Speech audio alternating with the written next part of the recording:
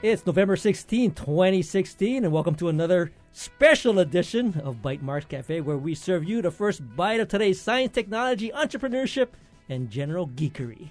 I'm Bert Lum. And I'm Ryan Ozawa. To kick off today's show, we're going to hear first about a citizen science program called Snap the Shore with Katie Hinson from Sea Grant and Maya Walton from the Snap the Shore Project. And, of course, after the break, Precious Willits Vacular from Honolulu Community College, the PCAT program, and Carol Kanayama from the Department of Labor Workforce Development Council are here to talk about IT apprenticeship program and workforce development. On this special edition of the show, the phone lines are going to be reserved for your pledges. This is a special membership drive here in November. If you enjoy our weekly Geek Talks or the great original programming that is shared here on Hawaii Public Radio, we hope you will consider supporting it at HPR with your call. And, of course, that number, if it hasn't been already drilled into your mind, is 941-3689 on Oahu or 877-941-3689. Toll-free from the neighbor islands, and that is the phone number you can call to make your pledge. Absolutely. Of course, we'll head over to Pledge Central in a few minutes, but first, we want to welcome our in-studio guests. First up, we want to talk to and welcome Katie Hinson and Maya Walton. They're both from the Sea Grant program, and they're here to tell us about a cool citizen science program called Snap the Shore. Welcome to the show. Thanks for having us. Thank you. We're really excited to be here. Now, this Snap the Shore program, I actually heard it on the news, and I thought, wow, this is pretty cool, because every time I hear about citizen science, I like the idea of getting citizens involved with, being a part of the scientific discovery and exploration process. So tell us, Maya, tell us a little bit about what is Snap the Shore. Sure. So the project is called Hawaii and Pacific Islands King Tides Project. And it's a really cool project. It's a citizen science program, and we need everyone's help in photographing the coastline this week, actually. We want people to head out this Thursday, November 17th, and this Friday, November 18th, and use a free smartphone application to help us photograph the coastlines. And we're hoping to get as many photos as possible of king tide impacts along Hawaii's shorelines.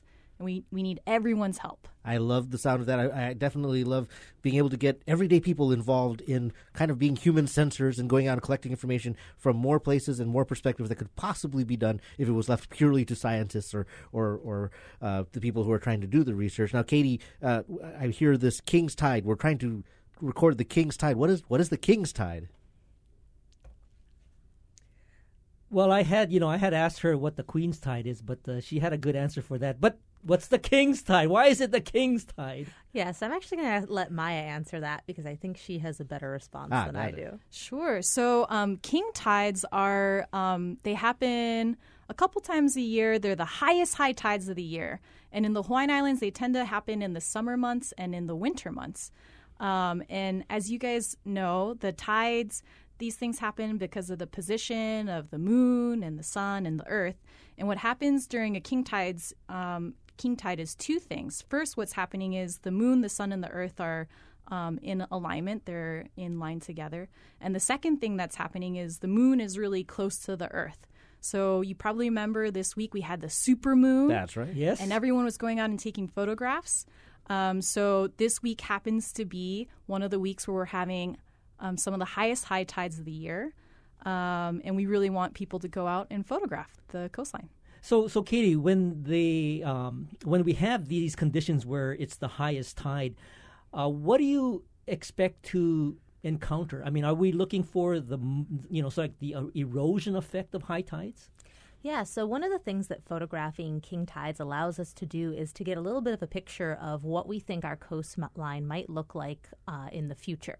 So we know that sea levels are rising in Hawaii and across the Pacific, and we actually expect to see about a 3-foot rise in sea level by the year 2100. Mm-hmm. So we already see a lot of coastal communities all around Hawaii struggling with chronic erosion, which has all different kinds of impacts for beach loss, for endangering critical coastal habitat like wetlands and coral reefs, and also having major damage for homes and businesses and infrastructure on the coastline.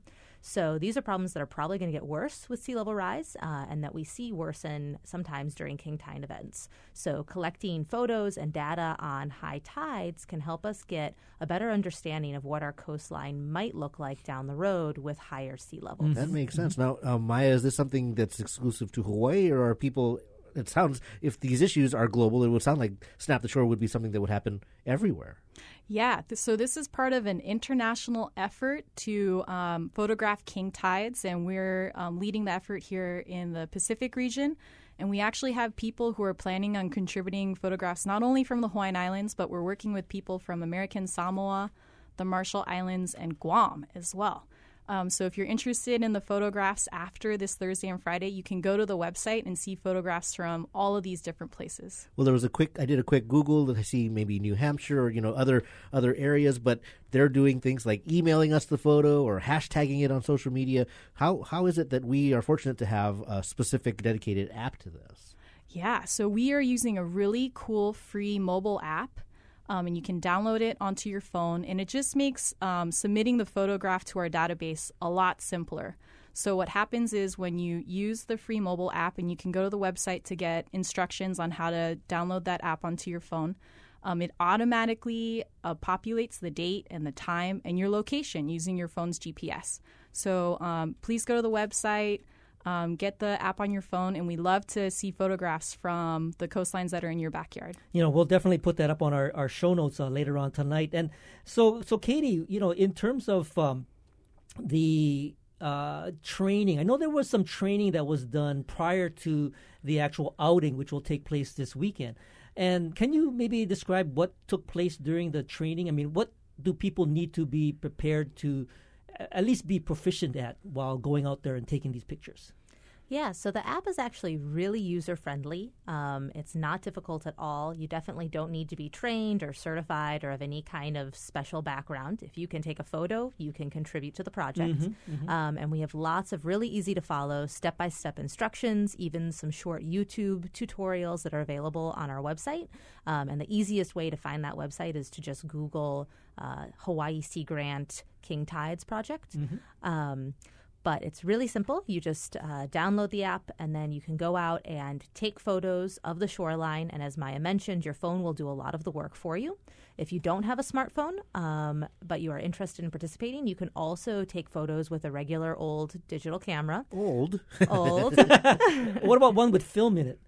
There might be a delay on that one, but you can definitely take photos with a digital camera and upload them using your desktop or your laptop to the public database. And I wanted to mention, too, the other asset to using an app versus some sort of hashtag or emailing photos to people is that it populates a public accessible database that everybody can tap into. So researchers from different universities or policymakers can access those photos and use them for their planning processes and their research. And the public can see kind of photos in their backyard as well. Actually, so that was something I was going to ask. Maya Bird and I have a long background in open data and making big data sets available to the public. So if you're a developer or you're a creative thinker or you're just into data visualization, you can find interesting ways to use it. Is this information that is gathered through citizen science something that is not only used by scientists but also open to participants or even just curious people who might want to take a virtual walk around our shoreline? Absolutely. So again, as Katie said, the data set is publicly accessible. So anyone who has internet access can see all of the data and all of the photographs. We've already worked closely with researchers from the university. So we're partnering in collaboration with researchers from the Pacific Islands Climate Science Center. And these researchers are using photographs that the public submits to this data set to help verify and ground truth some of the models that they're building. So every photograph is a really, really important contribution to this public database. So that was I think you partially answered the question. The products that result from people going out there and shooting pictures are some of these sort of ground truthing. And what would be let's say the output? Would there be a report that comes out? Will there be a visualization that might be a composite of what some of the potential erosion effects might be? I mean, what would people expect maybe 6 months, 1 year down the road as a result of these photos? That's a great question. So another group that we're partnering with is the state.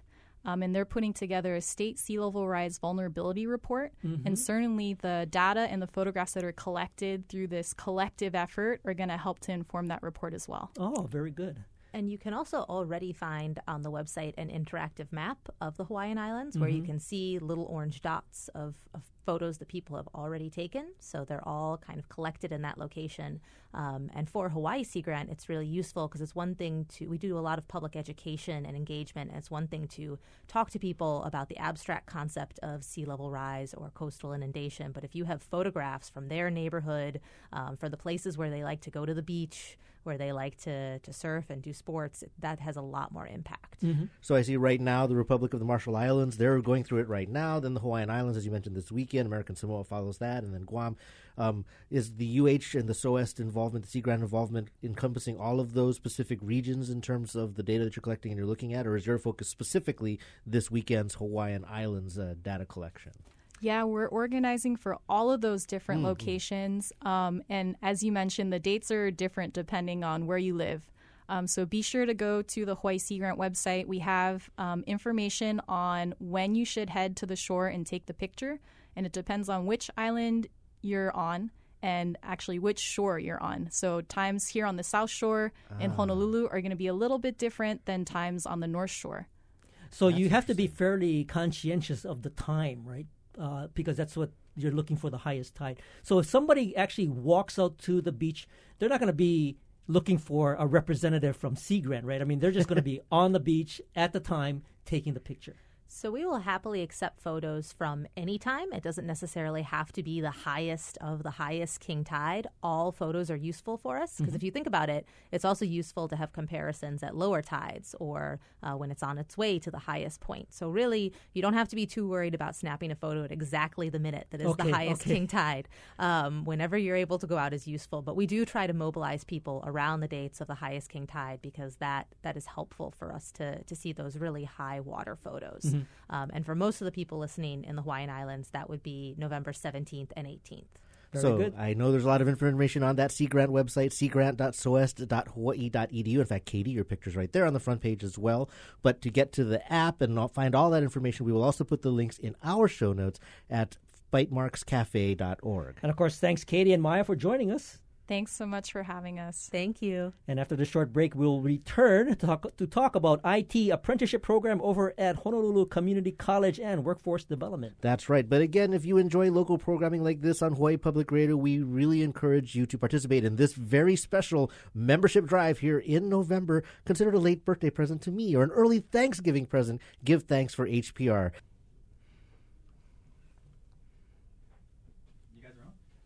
All right, well, welcome back to Bite Marks Cafe. I'm Ryan Ozawa, and of course, I'm Bert Lum. Joining us today are Precious Willits Vacular and Carol Kanayama, as well as Courtney Chambers.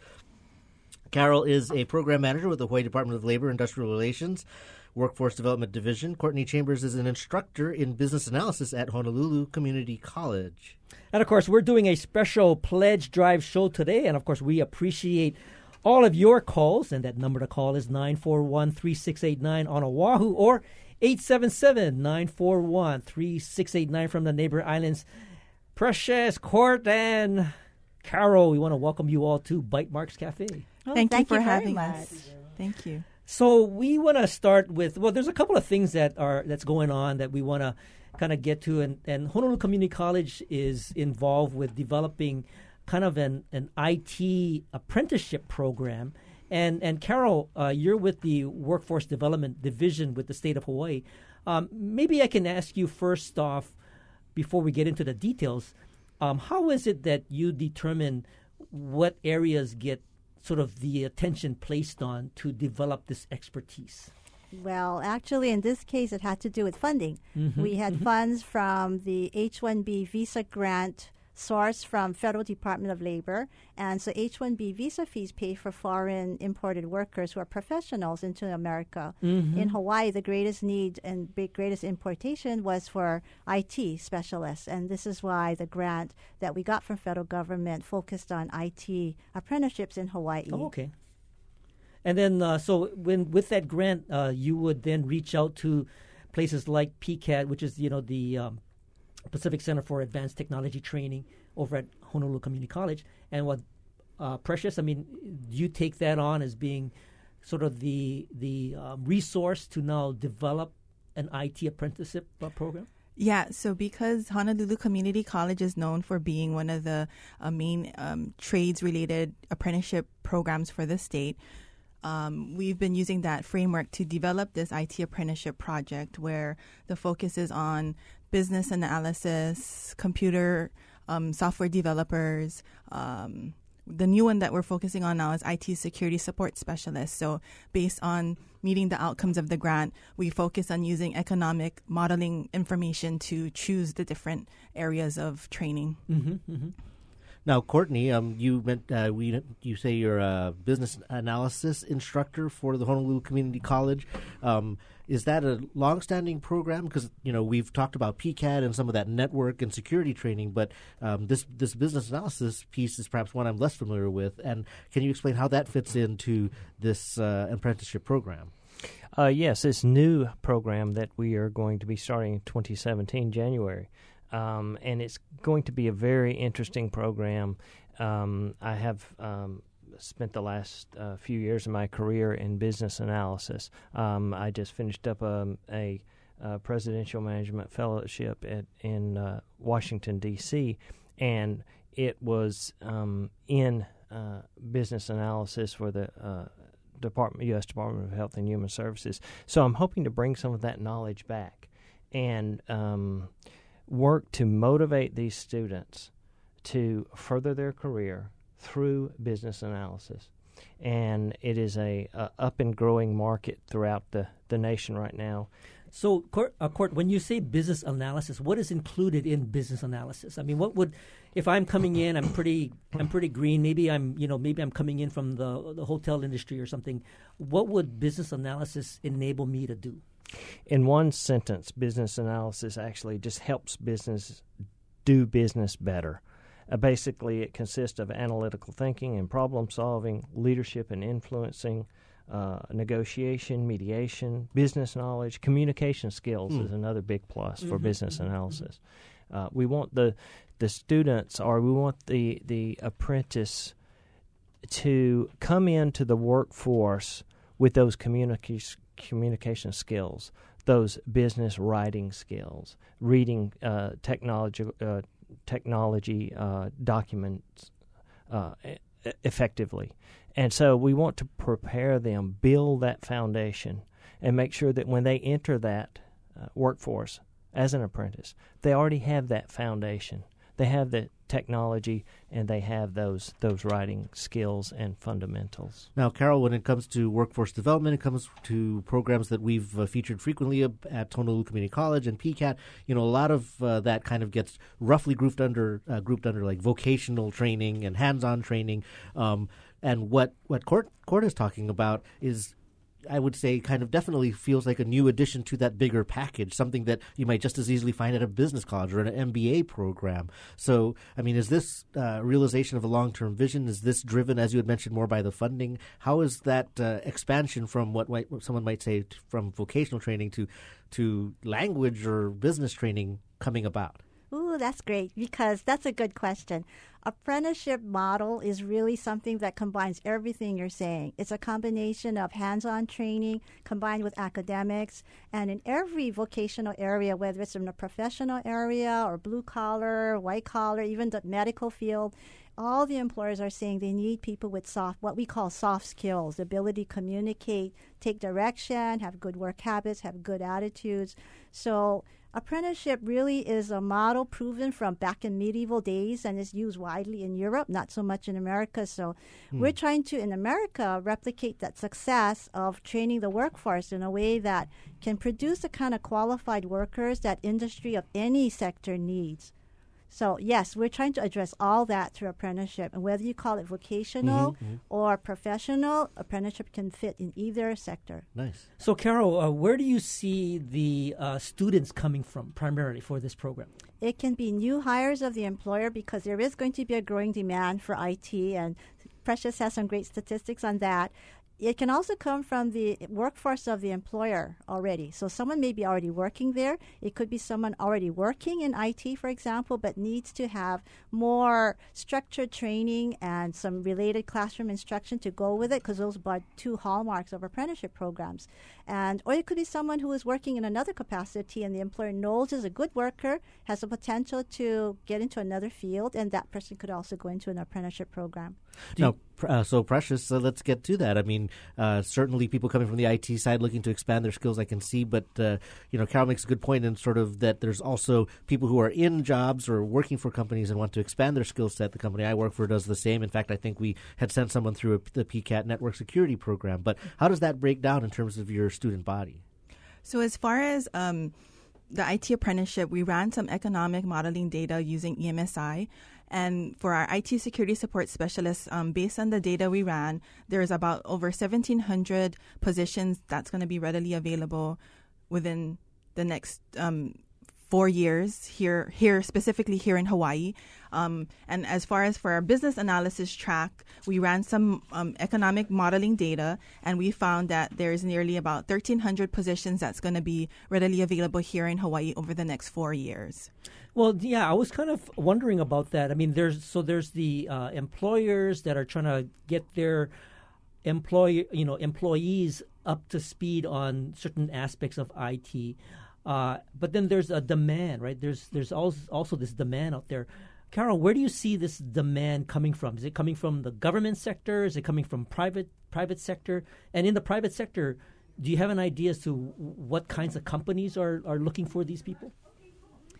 Well, that's something that we're really relying on the business community to come forward and tell us, okay, where are your needs and how can we help you? We do know that every company pretty much has a need for technology. And so whether they contract it out, whether they depend on their own part-time helpers, or whether they have a unit within their organization, everyone depends on IT. So there is a need already for everyone to have some expertise. This model of apprenticeship will help businesses fill those needs however they want to. So every business will have slightly different or maybe very different needs among the same occupational areas. And so apprenticeship is customized to each employer, or it could be where apprenticeship can meet the needs of several employers altogether, and so have a common kind of apprenticeship program and then customize after that per employer.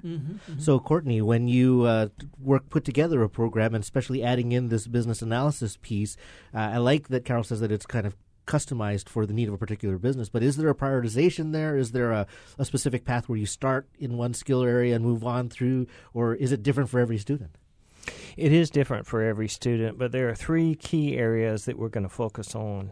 Continuous operational improvement, looking at operations and implementing incremental changes, innovation, and improving our ability to adapt in a changing market. So what we hope to do is work with the organizations, find out exactly what they need, and then work in those 3 key areas to what they need as well, so that those students or the apprentice is getting the analytical training that they will need to succeed in that business. And what we also found through teaching some other courses is we don't want to make this boring. We don't want them to come into class and just be lectured to for 3 hours at a time. We want to make this interactive.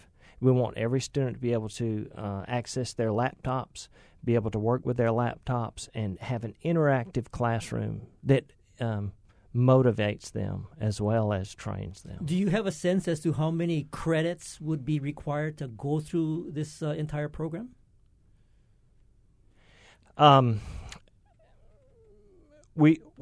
Basically we've created 5 courses.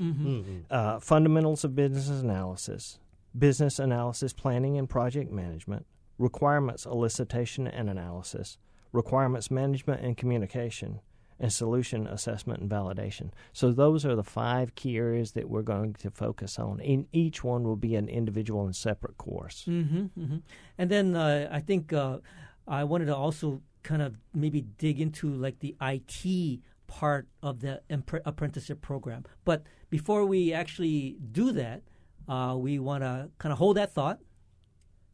And then we are going to take a short break, actually, maybe a little longer than our normal short breaks.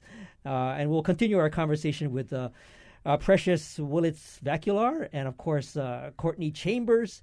And they're both over at Honolulu Community College. And we have Carol Kanayama, and she's with the Workforce Development Division. And we're talking about IT apprenticeship and the general, how do we fill the workforce that is requiring all these Certainly IT expertise? Meeting the needs of tomorrow's company. Now, of course, we love to hear from you, too, but the way we would love to hear from you in this special day is by calling the numbers you know so well, 941-3689 or 877-941-3689 from the neighbor islands, to pledge your support and to perhaps join HPR for the very first time. But to tell you a little bit more about, and although I'm sure you know, about the value that HPR provides to our community, we're going to hand things over back once again to Molly and friends over in Pledge Central. Welcome back. This is Bite Marks Cafe. I'm Bert Lum. And I'm Ryan Ozawa. Thanks, Molly and Nick and all the great folks in Pledge Central. And we hope that you'll continue to call to pledge support. That Bluetooth speaker is awesome. Awesome. It's really cool. I was thinking about getting an Amazon Dot, and you could attach it to that and have an HPR little Alexa talking to you. But in any case, let's get back to the program. We are here talking to Precious Willits-Vacular, as Carol Kanayama as well, and Courtney Chambers about this next generation workforce and IT apprenticeship. And of course, those phone lines, even though we're talking and we're live in the studio here, those phone lines are still open for your pledges. And that number, if you haven't already memorized it, is 941-3689 on Oahu, or 877-941-3689 from the neighbor islands. And, we're talking to all the neighbor islands now. Statewide, and even the Big Island. Aloha, Kate. And there's somebody on the in Hilo that should be calling. She's texting me and pledging your money, Ryan. Anyway, right now, of course, we were talking about IT apprenticeship programs and talking about workforce development. And what I wanted to do is talk a little bit to Precious about some of the specifics that are part of the IT part of the apprenticeship program. And this has been going on for a while, right? So that's pretty well developed. But maybe tell us a little bit about what is included in that IT piece of the apprenticeship. So the special thing about this specific pathway is we're focusing on in areas that entails the different types of IT courses that PCAT have been offering in the past, like your A+ certification, understanding the different types of software, hardware, infrastructures that someone new to different types of IT positions would need to know in order to communicate with troubleshooters who call for help. As well as Security Plus, that's the latest thing, right? With network security, cybersecurity, that's the in thing right now, making sure that we're operating safely and using, changing our passwords and not using simple passwords where people can, get into your data easily. So we're incorporating some of the different types of training programs we've been offering, but working closely with employers. That's the beauty and importance of our IT apprenticeship, is getting that employer buy-in, where we're developing the training to meet the needs of industry, not specifically just creating it for the sake of creating training, but getting buy-in from people who will be actually hiring these individuals in order to be a part of this IT apprenticeship. And with PCAT being a consortium for the 7 community colleges, the 7 community college campuses statewide, we look to execute this project to all the neighbor islands. Well, one of the things I want to make a pitch for is, the fact that we all talk about, Ryan and I talk about open data, and I've been talking to Steve Auerbach about the fact that I think there's a need as a part of the IT apprenticeship to maybe consider data literacy, because I think there's a growing need for whether it's government workers or private sector workers to better understand and appreciate data as an asset. Anyway, so I'm going to make that pitch. I did call out to Steve, so maybe he'll listen and take me up on that. So Carol, in terms of some of the actual companies that are looking to take advantage of this, I mean, maybe share a little bit of what you've been working on in terms of the actual employer side of things. when the grant was being developed, we worked with several employers, and the main ones that have been actually continuing to work with us and developed apprenticeship programs are Pseudocrew, HMS, Hawaii Medical Services Association, Hawaii Pacific Health, and the State of Hawaii Enterprise Technology Services. We also worked with the City and County of Honolulu for a while. And so these they either actively developed a program or they're still working on it. So the first three I mentioned actually have approved apprenticeship programs now, and it's still pretty new territory in Hawaii to develop an apprenticeship program in IT. So our approach was to, with our core group, which is PCAT and DevLeague and ourselves and these core employers, was to develop some models first that actually worked so that we can say, okay, this is working here in Hawaii, and peers of businesses can talk to each other and say how it worked out. And that would be a lot more appealing and motivating than for a government to tell you, oh, it's working. So that good. So, Courtney, when we bring in these new business literacy skills into a program like this, I would imagine that kind of opens up even more widely the kinds of employers you might be able to work with. So, right now you might have worked with a lot of development companies or network security companies, but when you're talking about being able to work with technical manuals or understand business language in addition to the technical side, that's almost every business today. Absolutely, and that is both private and government as well. Business analysis, most organizations at this time use business analysts in their everyday operations, and that can be everything from strategic planning all the way down to IT work. We're also, one of the big benefits that I wanted to point out, too, that we're going to be working with our participants with is the certification.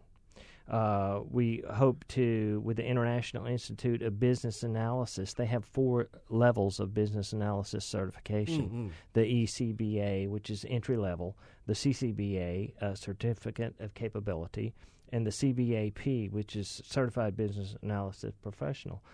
So we're going to work with these participants to also prepare them for those certification levels. So get them motivated, get those certifications under the belt, get them out there in the workforce, and just as we are teaching them to innovate and adapt, we are going to innovate and adapt. And if we're not going down that right vector and we need to adjust some, and those employers tell us we'd like you to focus more on this, a little less on that, we're gonna be adaptive. And we're gonna go in there and we're gonna try to provide them with the best employees possible. Now, Carol, you mentioned a couple of companies that we're pretty familiar with, Pseudocrew and DevLeague. Now, Pseudocrew is part of the partnership, but they are on the apprenticeship development part of it, right? I mean, they're looking at validating whether the apprenticeship program works for them. They're actually a sponsor, what we call a sponsor. So they're employing an apprentice, because an apprentice is a paid employee. It's an employee from day one. And this employee who's an apprentice is participating in a structured on-the-job learning going on while they're getting related classroom instruction. And so the related classroom instruction is a part that we need the training providers like PCAT and So DevLeague is in the example of DevLeague. I mean, DevLeague has a intense boot camp for coders, right? So I imagine them as being the producer of code-ready employees. So there's somebody out there that's going to hire them. So what DevLeague does a good job of, they train them and then they get them employed. So they kind of work directly with the employers. And I think you mentioned also HPH and HMSA. So are you working with them tightly so that they can bring in some of these graduates from the program? DevLeague is actually very active in, like you said, getting employers into their services as well as promoting this program. It's kind of, like I said, this is still pretty new. It's a little bit uncharted in Hawaii, and these are pioneers really who are helping to get it started here. Some other states have been doing it for many years, but not so much in Hawaii. So it's really like Captain Kirk, new worlds. And I give my hats off to these guys that are willing to take the time to help get it started. And once we have some successful models in place, it gets a lot easier for others to say, okay, it worked for them, maybe it'll work for me. So in terms of HMSA and Hawaii Pacific Health getting the word out for us, we're hoping that they will do that. They have not hired an apprentice. They haven't gotten their apprentice on board yet. The program got approved, so the next step is to have an apprentice. Whether it's from outside or inside, that's something that still needs to be determined.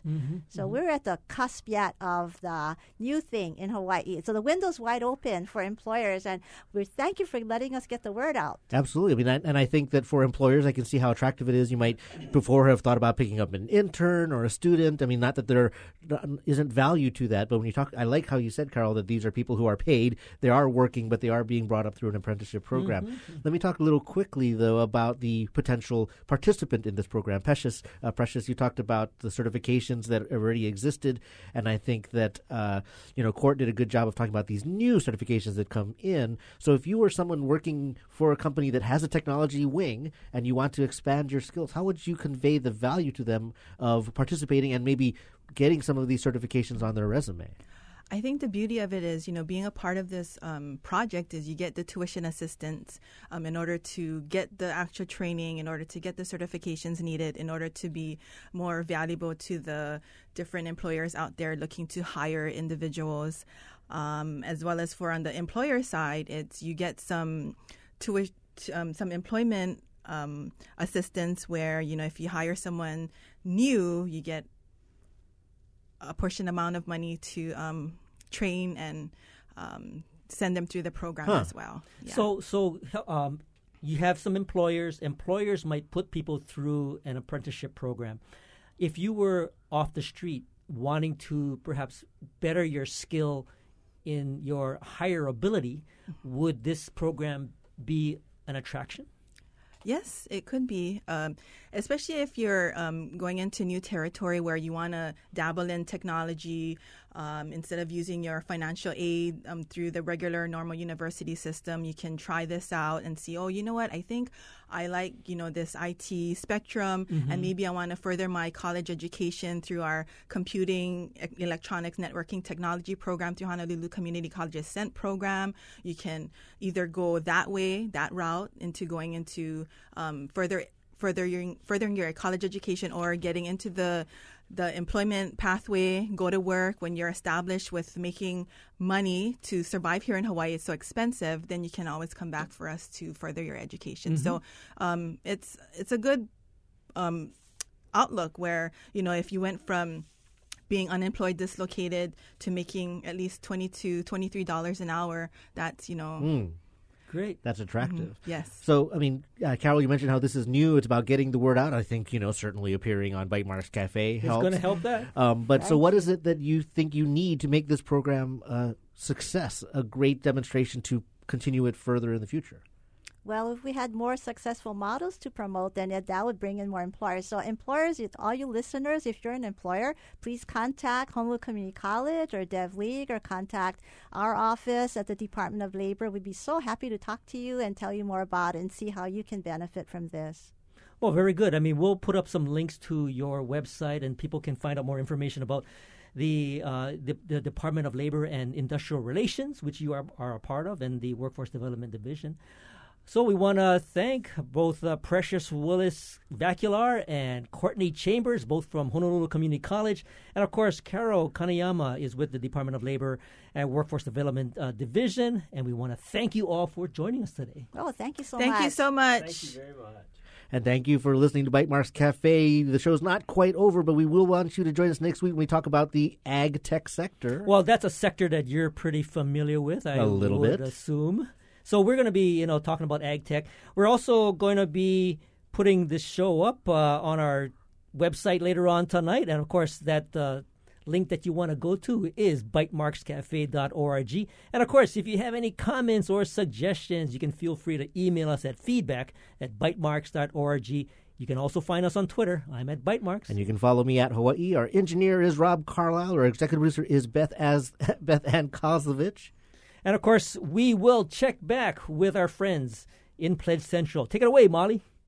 Support for Bytemarks Cafe comes from the HPR Local Talk Show Fund, which helps Hawaii Public Radio sustain and grow its locally produced talk show programming. Mahalo to contributors Bush Consulting, Sacred Hearts Academy, and Urgent Care Hawaii.